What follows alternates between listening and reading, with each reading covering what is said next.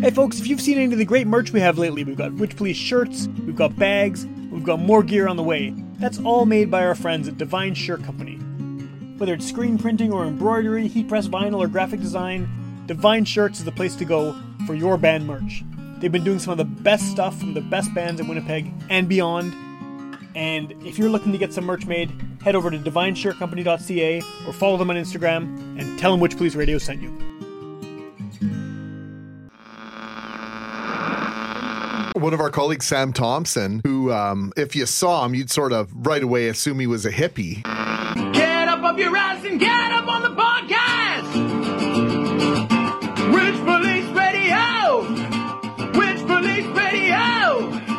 Witch Police Radio!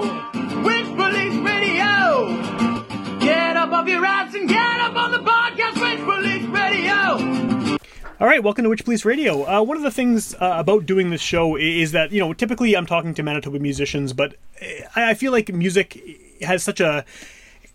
Just the type of people I'm talking to is such a wide range from I could be talking to a rapper or a folk singer or a metal band or like someone doing experimental weird robot shit in their basement. And so there's really no limit to sort of the styles of music, I guess, that I talk about in this show. But I don't think I've ever had anyone who does like comedy music before. I've had some poor attempts at talking to comedians, which is totally not my strong suit, but the guest on this show is someone who mixes the two, I think, very well and has sort of made a name for himself locally over the past number of years for doing that. So I think maybe the best way to start this off is if you want to just quickly introduce yourself and maybe give a bit of background about what it is that you do. Sure.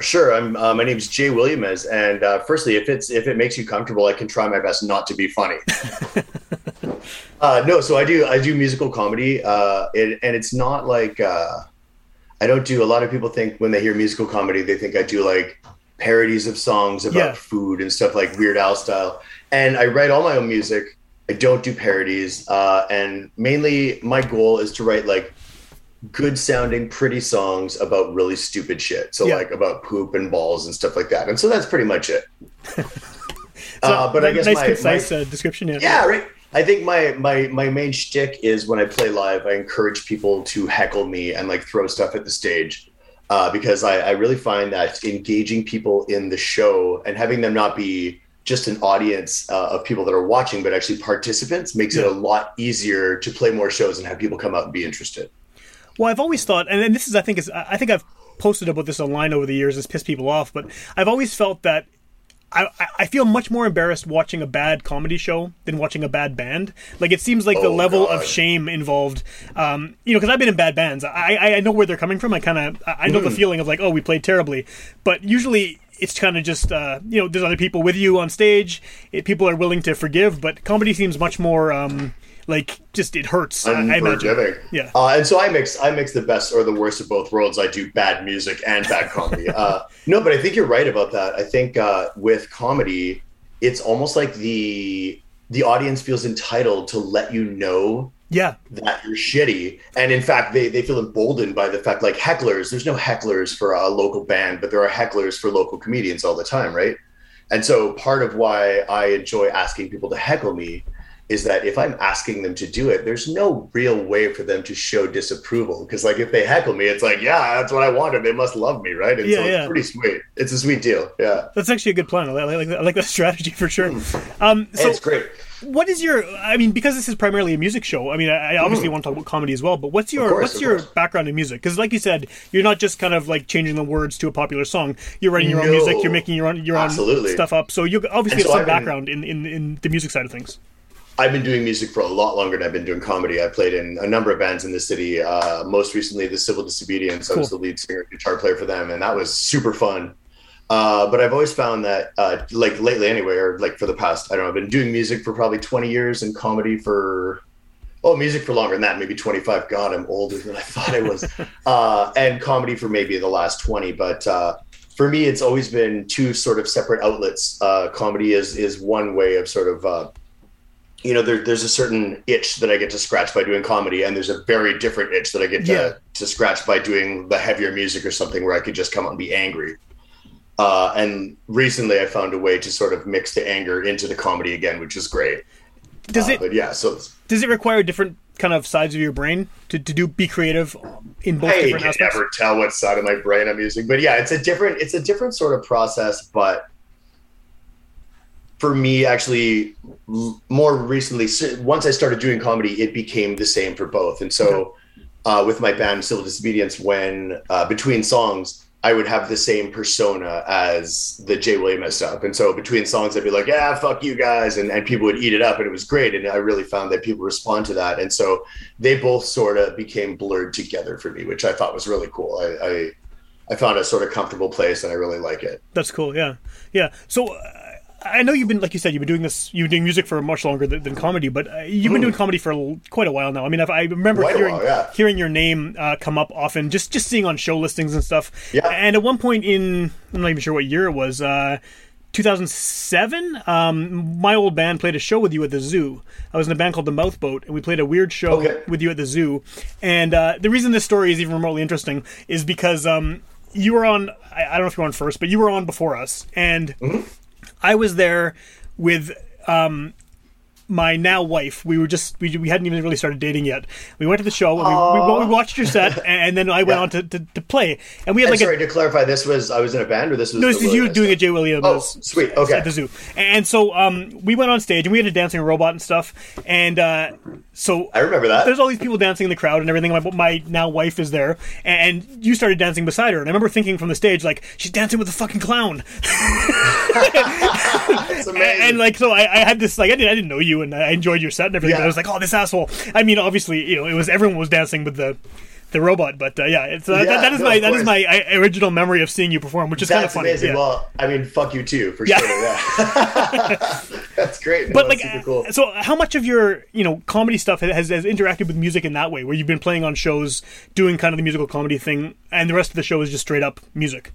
So I have actually found that I feel like sort of an outcast from both the music scene and the comedy scene. I feel like comics don't really accept someone who shows up with a guitar. Yeah. They really frown on that. They see me as like a prop comic. And I found that at first, bands aren't into the idea of playing with a comedian.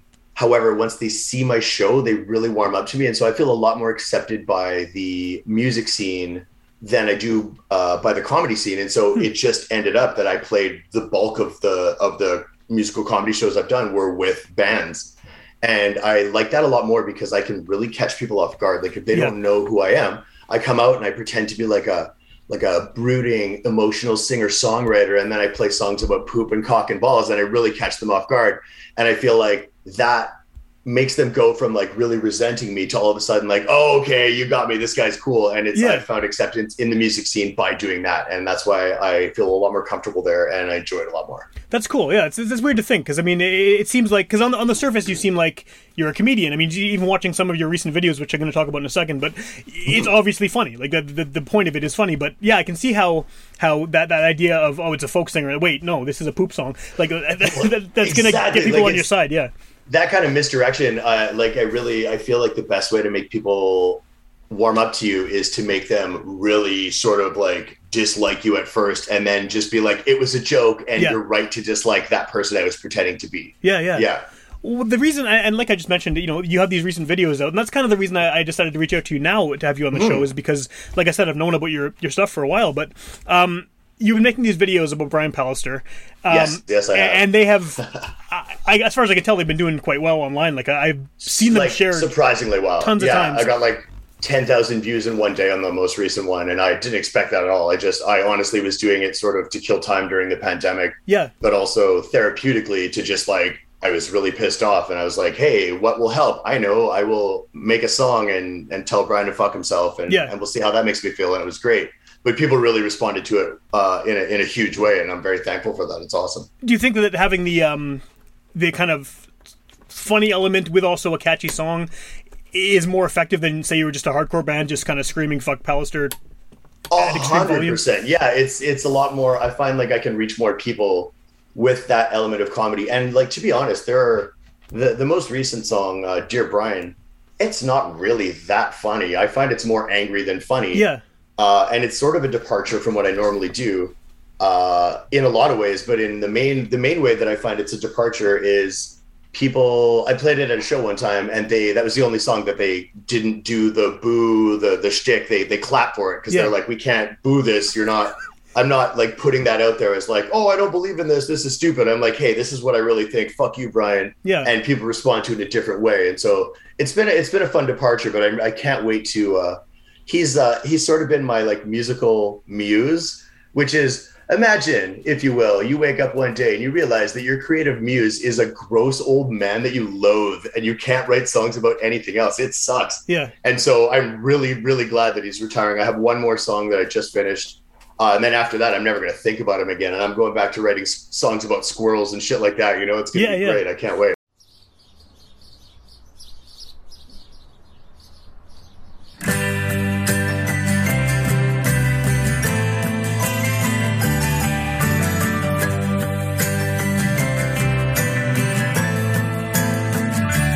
Dear Brian,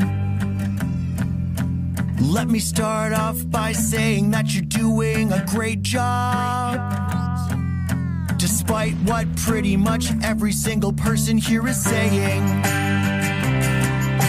And none of this will seem like it's your fault if you never admit you were wrong. Dear Brian, you've mentioned many times that your mother was a teacher. Does that mean you didn't give two shits about her either? When she asked for a hug, did you send her down to North Dakota? And do you think your mother would be proud of how you hung those teachers out to dry with a bold-faced North Dakota lie? Yeah, I bet she'd be dripping with pride to see you never admit you were wrong. Never admit you were wrong. Dear Brian, now that Manitoba has the worst infection numbers in North America, you really need to concentrate your efforts on blaming other people. Just keep crying on TV while blaming Manitobans in general, even though it's pretty fucking clear who it is who is breaking all the lockdown rules. Dear Springs Church, let me start off by saying that you're such a great charity. And if I'm not mistaken, that's why you don't pay taxes. Because supposedly you're supposed to be giving back to our community. But which part of the maskless grad against regulations is the part where you're giving back to anybody but yourself? And if you won't act socially responsibly, then maybe you should pay some fucking taxes and stop pretending not to be a fucking business, Leon. And the same goes for the chuckle fucks from the 7 Baptist churches. We're not only breaking lockdown rules, but actively protesting science. Look guys, I get it, you started the pandemic by making decisions with no information. But then when it turned out that you were all wrong, you decided to double down at everyone else's expense, 'cause you refused to admit you were wrong. And if you never admit you were wrong, no one can blame you for anything at all, and you'll never be held accountable for your own mistakes, But if you never admit you were wrong, you tend to end up always being wrong, 'cause you'll never allow yourself to learn from the increasing number of dead Manitobans. Never admit you were wrong. We cannot just blame each other. Never admit you were wrong. How many people have to die just to save your fucking pride? Never admit you were wrong. Churches should absolutely pay taxes. Never admit you were wrong. If you don't trust science, then I don't trust you. Never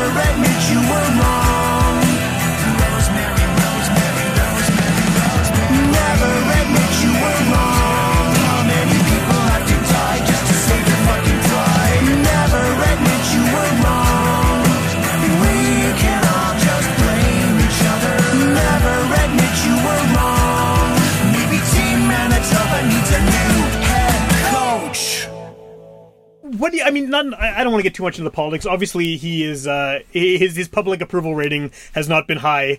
No, it hasn't. No. Over the last little while. What do you think it is about him that kind of?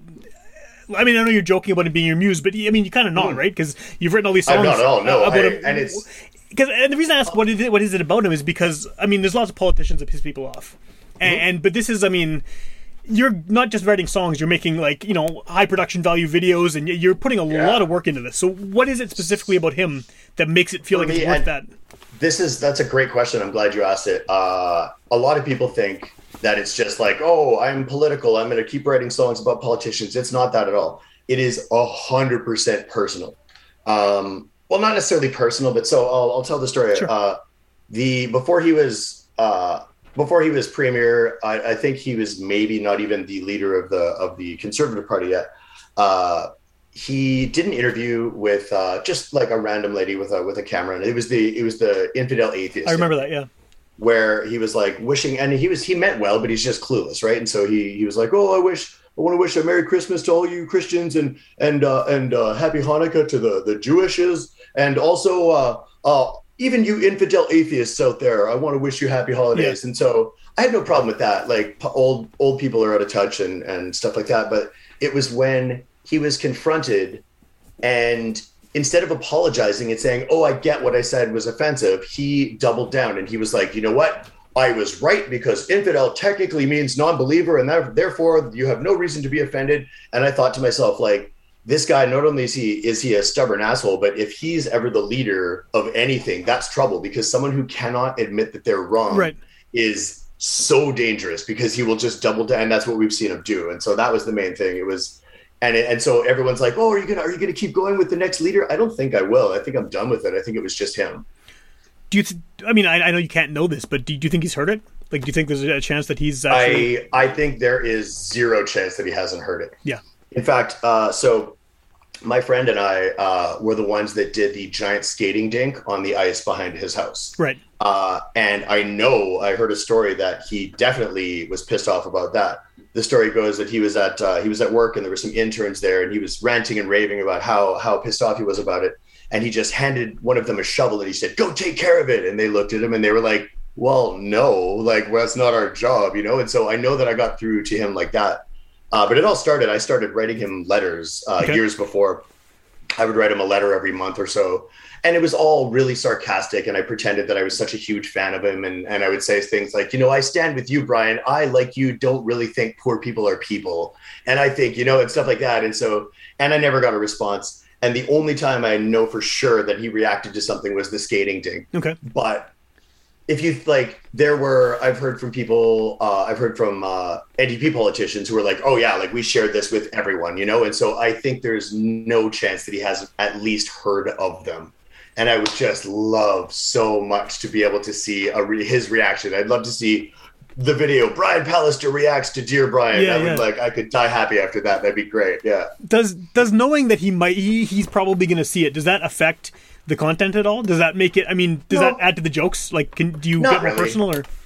Not really. Like I try not to get too personal, unless there's a reason behind it. Like I brought up his mom in the last one, just because of how shitty he was treating teachers. And he always said that, oh, my favorite teacher is my mom. And so that was personal on purpose, but there was a point I wanted to be like, hey, you bring your mom up, I'm going to bring her up too. She would be ashamed of you. Right. But it's never just like a cheap shot or anything like that. It's more, and I never wrote them for him. It was always for me. And the fact that people started to enjoy them was great too. But bottom line, music, comedy, everything has always been for me. I enjoy it. And if I like something and I put it out and other people don't like it, it doesn't bother me that much. And trust me, there are lots. I did a project where I did a song a week every week for a year. It was called 52 Songs. And there are a lot of duds in there, but there are some really good ones that no one seemed to like. And I don't give a shit. I love them. Yeah, and so that's mission accomplished as far as I'm concerned. Yeah.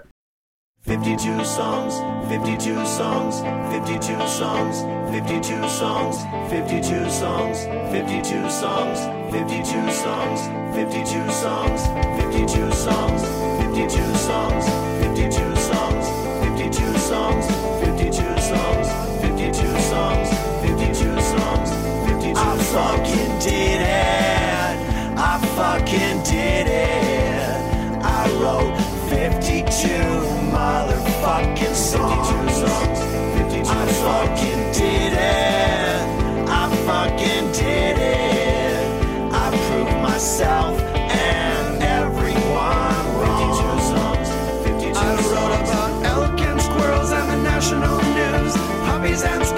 and socks that are used, raindrops, butter, and French and Kevin Bacon.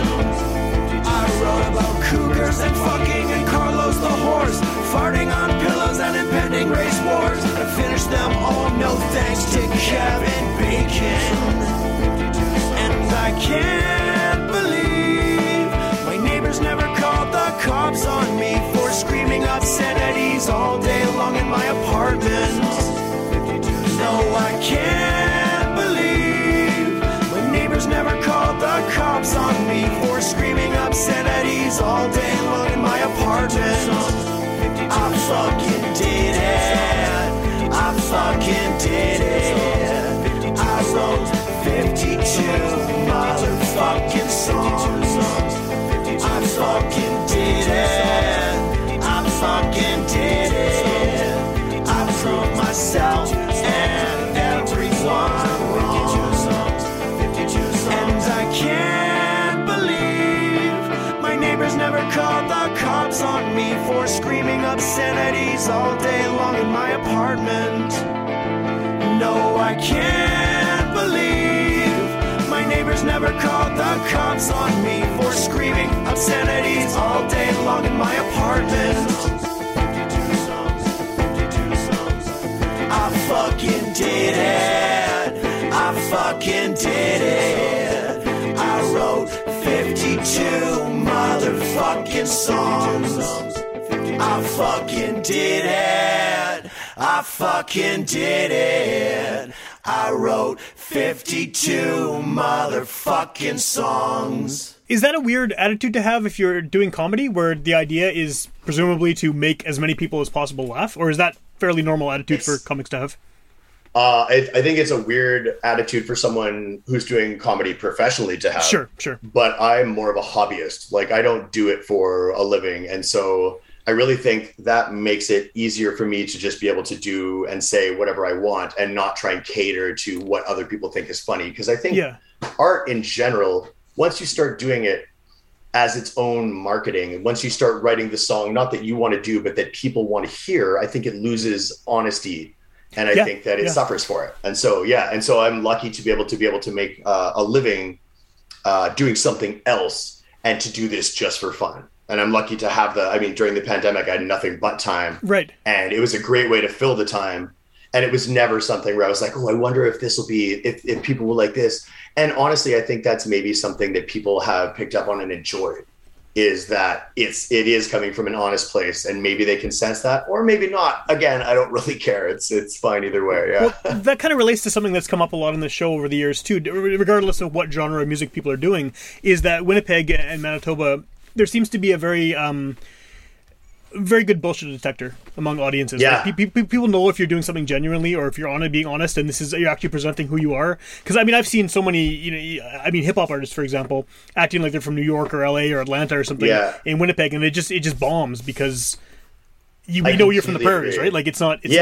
So that makes sense. But and I think too that one of the reasons we've always had such a strong arts and cultural and music scene is that we are geographically insulated and isolated to the point where we sort of have to entertain ourselves. And so that sort of lends itself to a regional identity, a regional artistic and musical identity, that when someone is part of that and is genuine, like you recognize that and you're like, hey, samers. And if someone's from here and they're trying to pretend like they're from somewhere else, it's like, why don't you just go there if you don't want to be from here, And so I think, and it's funny, like my stage persona is super ironic. Like I'm always like saying the opposite of what I mean and stuff like that. But it's people that get it, understand it. And then when you look past the irony, it is all very genuine and honest. Sure. And I think people get that. Yeah, I think so. They do anyway. I think so. Yeah. With the songs, like these Palliser songs, just for an example, because they're the most recent things you put out. I know, obviously, you made the videos. The videos have been shared thousands of times, which is great. Mm-hmm. What happens to them after that? Are these the songs that because you've obviously recorded the audio somewhere, right? I mean, you've made the songs before making the video. So do they? Oh yeah, absolutely. Are they going to be released in any other form, or is YouTube the main goal there? So no, it's just it's honestly, it was just sort of like getting the ideas out and like exercising myself of that anger and that resentment. And so it was never even the 52 songs thing I did, it was never to put them out.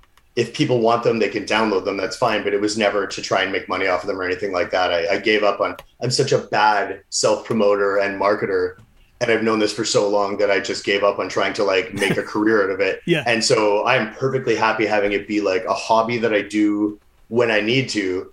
And like I said, it's always been a selfish thing for me. It's like a thing that I'm taking care of my own personal need. But if other people enjoy it, that's great. But I don't think I'm going to put it out or anything like that. I had a few people ask when the video came out, they're like, hey, can you send me like a WAV or an MP3 of this? I really like it. And I was flattered. I was like, of course I can. Yeah. And they're like, oh, how much? I'm like, nothing, zero. I don't want money for this. This is just, I did this for me. And if you like it too, great. I would love to share it and like spread it around. It's great. Yeah.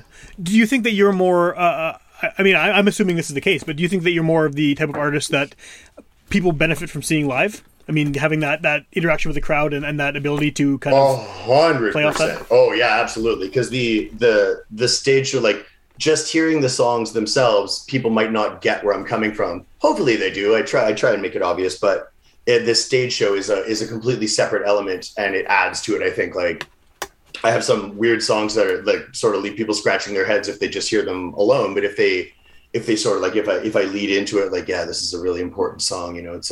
It's a political song and you're really going to enjoy it. And then I just sing a song that's Hey Motherfucker, which is just like balls, cunt, boobs, the whole thing. And it's like, there's no context at all. And it's a lot easier I can use the jokes on another level as punchlines themselves with the and another thing in the live show, I'll stop within a song to tell a story like 4 times to the point where people get so frustrated and they're just like, play the damn song. And I'm like, oh, well, that reminds me of another story where I was playing this song and I stopped, and it's really fun it's sort of like, I see it sort of like how Fred Penner, for example, will play sandwiches or something. And he'll be like, oh, and like, what kind of food do we like? Is it pizza? And they're like, the kids are like, no, sandwiches. Or like, and the adults too are in their heads. We're just like, yes, sandwiches. And that's exactly it. And so like, I really see the inner child of a lot of people come out at my shows, and it's weird because I'm like singing about some horrible, gross stuff, but like it's great when people sort of play along.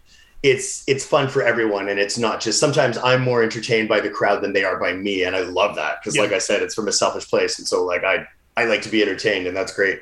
How much of your show is planned ahead of time? I mean, obviously, the songs are pre-written, and I'm sure you have a set list, but because of the kind of potential for things to go off the rails, like how planned is it? Almost none.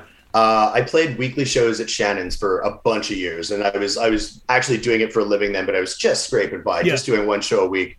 And in that time, I developed a really good, one of my strengths is I'm quick on my feet.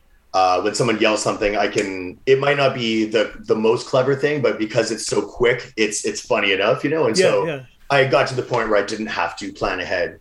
And it's a huge bonus for me because I'm not a very good ahead planner. And so that's, That's cool. So very, very little is planned out. Because I feel like, I mean, I'm not really a comedy guy, and I feel like it's kind of a blind spot for me. I hear jokes that I like. I hear clips of comedians that I like. I've seen stand-up comedians I like, but I definitely don't have a deep knowledge of it or a deep fandom of it.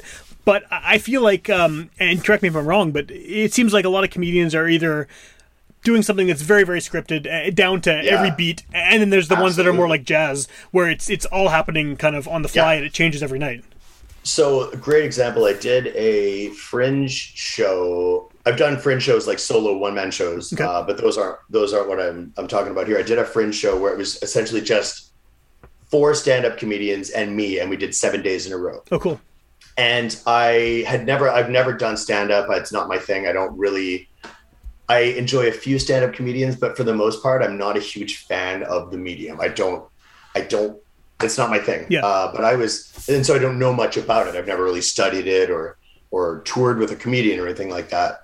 And I was so surprised, and I'm a little embarrassed that I was this surprised, but I was so surprised that every night, all 4 of the other comedians did word for word the exact same set. And I was like going up on stage being like, hey, what do you guys want to hear? I have like 30 songs. I'm going to play this one. And then I would just sort of pick someone out of the crowd and be like, hey, you're my buddy, And so and they were surprised too. They're like, how do you do a new thing every night? And I thought to myself, like, I wouldn't do this if I couldn't. That's crazy. Yeah. Yeah, it seems weird for something that comes across as so spontaneous when it is, when you realize it is like word for word, pause for pause. Yeah. And there are I think the really great comedians do have a plan and they script it out, but they're also really quick on their feet. And so if someone jumps in or is obnoxious, they'll be able to tear them apart in a sort of a great way that doesn't need to be scripted. I saw a guy one time he was doing this joke and he's like, hey, so how many of you, I don't want to say the actual joke because it might out him, but so he's like, let's say like, oh, how many of you use a blender at home? And the point of his joke was like, no one uses a blender, but all these people are like, I do. And then he was like, okay, well, the reason no one uses a blender, and he just went on like no one had responded positively, even though they had, and it was embarrassing. It was like, dude, you have to plan for, if you're going to leave it open-ended, you have to plan for both eventualities. Like, Yeah, that sounds like it would be awful. So for me, like really, really bad. Yeah, but for me, it's always just been like not even leave little bits of improv. It's just like, hey, let's see what the crowd is like tonight, and let's see what they want to talk about and what they want to hear, and let's see what kind of mean shit they're going to yell between songs. Because like chances are I've heard it before, and I have like little bits. Sure. Like there was one guy who stood up and he right, like there's in a busy bar, there's sometimes there'll be like a perfect lull of silence, and it happened right when he stood up and he said, you should have been aborted. And I said to myself, like, or I said to him, I was like, wow, well, so I'm adopted. And so that was like for sure on the table at one point. And my bit that I always do is I grab the mic stand and I make it go up my head. Yeah. And I'm like, the only reason I survived is I'm good at this. And then there's a pause. And I'm like, that's a coat hanger just in case. And everyone's like, oh, but it's cool to have those little bits. But when someone else sort of brings them up and I don't have to force it, it's a lot better. Yeah, because it seems so much more impressive, right? The fact that you came up with something. It seems, and like the fact that I have these little bits in my repertoire, like it seems like it's completely off the cuff, and so it makes me seem way cleverer than I actually am, which is great. I'm a huge fan of that. You know? And that's nice to hear. Even in like any kind of live setting when there's heckling. I mean, there are heckling for bands, and not as much, obviously, but theater heckling, anything like I do a speech. If they come back and be on topic and seemingly spontaneous, it definitely adds to the performance. Absolutely, it really does, and it just like, and to your appreciation, right? Like it's I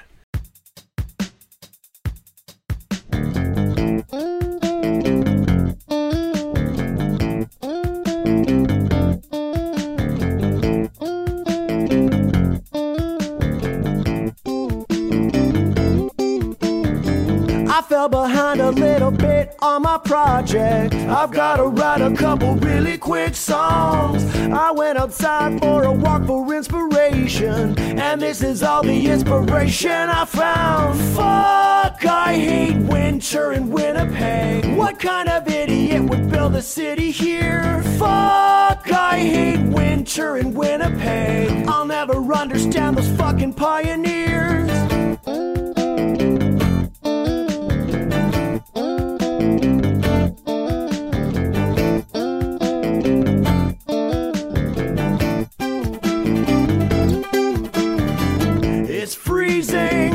My car won't start. The snowbanks are taller than me. My face hurts from the wind chill. Everyone is grumpy, understandably. Fuck, I hate winter in Winnipeg. What kind of idiot would build a city here? Fuck, I hate winter in Winnipeg. I'll never understand those fucking pioneers. I wish I could hibernate from November to the spring every single year. I'd fatten up every fall by eating lots of pizza and drinking tons of beer. I'd sleep in a cave wrapped up in blankets like a fluffy burrito, and I'd wake up in the spring with a lumberjack beard.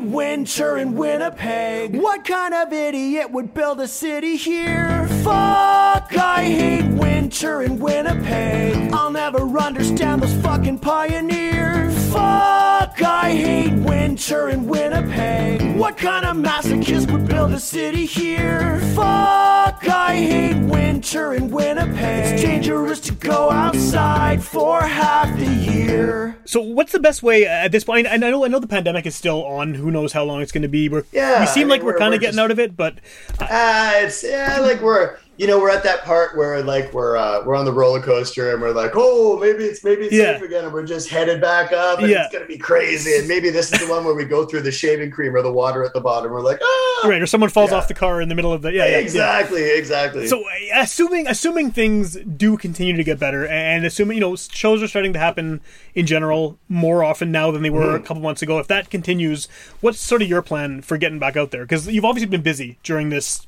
time off. Yeah. I mean, busy-ish. I'm really. You've been working. You've been creating. You've been creating, right? Absolutely, yeah. I feel like there are a lot of people who I've spoken to who were sort of like had to work through the pandemic or whatever, and were feeling shitty that they weren't able to create as much, and I feel almost shitty that I just found something to be able to be creative with. Yeah. So I feel very fortunate. But as far as like going forward, I'm just gonna keep playing as many shows as I feel like. I did a festival this past weekend, which was really awesome. Cool. It was called Gentle Fest. Oh yeah. It was great. I got in trouble from the landowner because I started a "fuck Brian Pallister" chant, which I thought like, hey, you got paid, maybe don't like censor what we're doing. But I went and apologized to him because I didn't want the festival people to get screwed over. But there was something so wonderful and something that you don't get from views on YouTube or whatever, about just getting back on stage and seeing all those smiling faces giving me the finger. Yeah. And I was just like, I was going through the crowd and being like, fuck you and fuck you. And I was smiling ear to ear, and all these people that I love and haven't seen for so long. It was such a warm feeling. And it's so great to be able to do that while telling people to fuck themselves. It's just the most fun thing ever. It's great. And so I think going forward, I'm just going to like play as many shows as I can, and hopefully people will still enjoy seeing them, I guess. Yeah. Well, outside of that, I mean, aside from seeing you live, what's the best way for someone to see what you've done or hear what you've done? And you have a pretty big catalog of past work at this point. I do, and like I said earlier, I suck at promoting myself. And so I think one of my goals in the next little bit is to just get it all in one place. I've got a few YouTube videos like that you can find pretty easily by just like interneting me. Yeah. But I have a bunch of old songs that I'd love to make videos for. I have an album that isn't even online. I have like physical copies lying around collecting dust, which is pretty silly.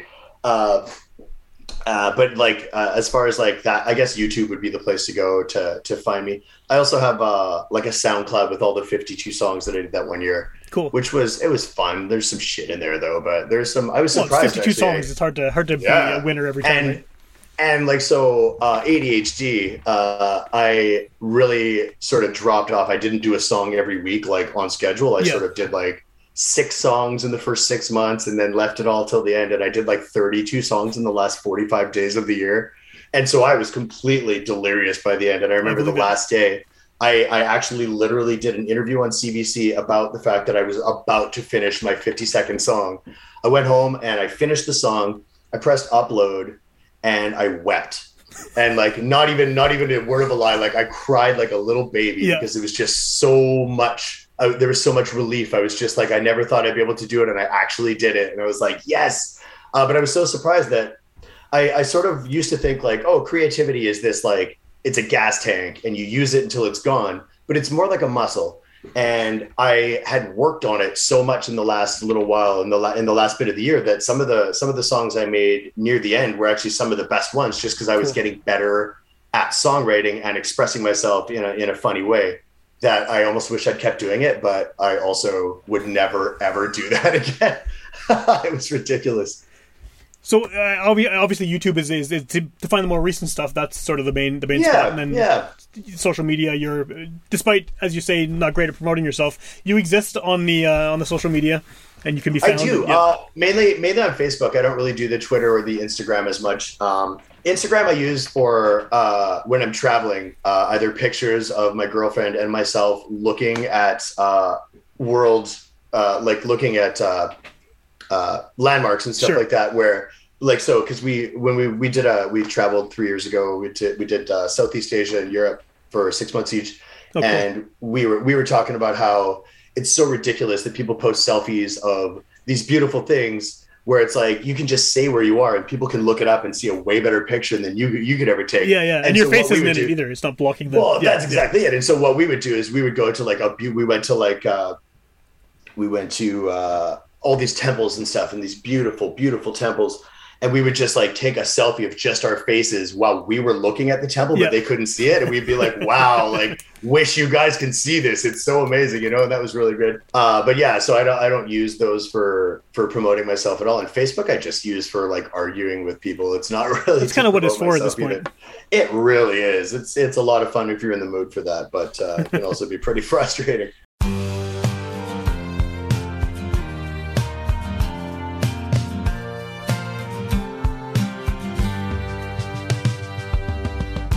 Lying in my bed, filled with provincial worries. Something tall and lurchy is Brian next to me.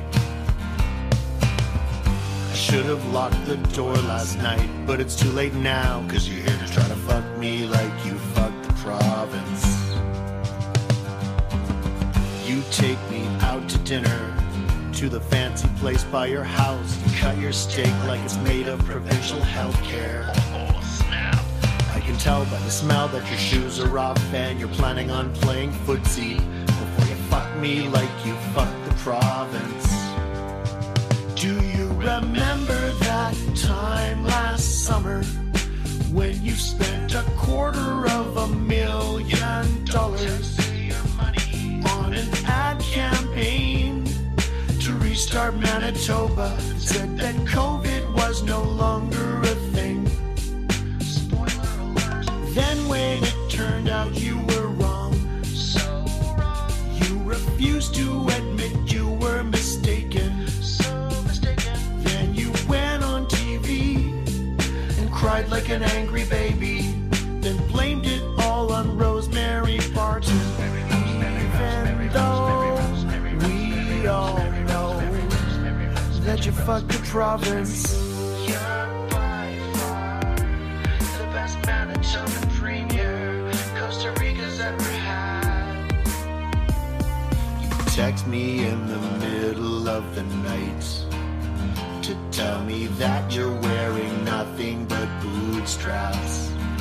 I beg and I plead for you to leave me alone. Then you send me photographs of your copiers. So rich it's a white. And now you're privatizing Manitoba Hydro, just like you promised you wouldn't do. You were Brian through your teeth. No one in Manitoba even wants this, except for maybe you. You selfish piece of fucking shit. Maybe it's time to change things up a little bit. There's a way you could really help, even though it's against your nature. This time, instead of fucking Manitoba, why don't you fuck yourself?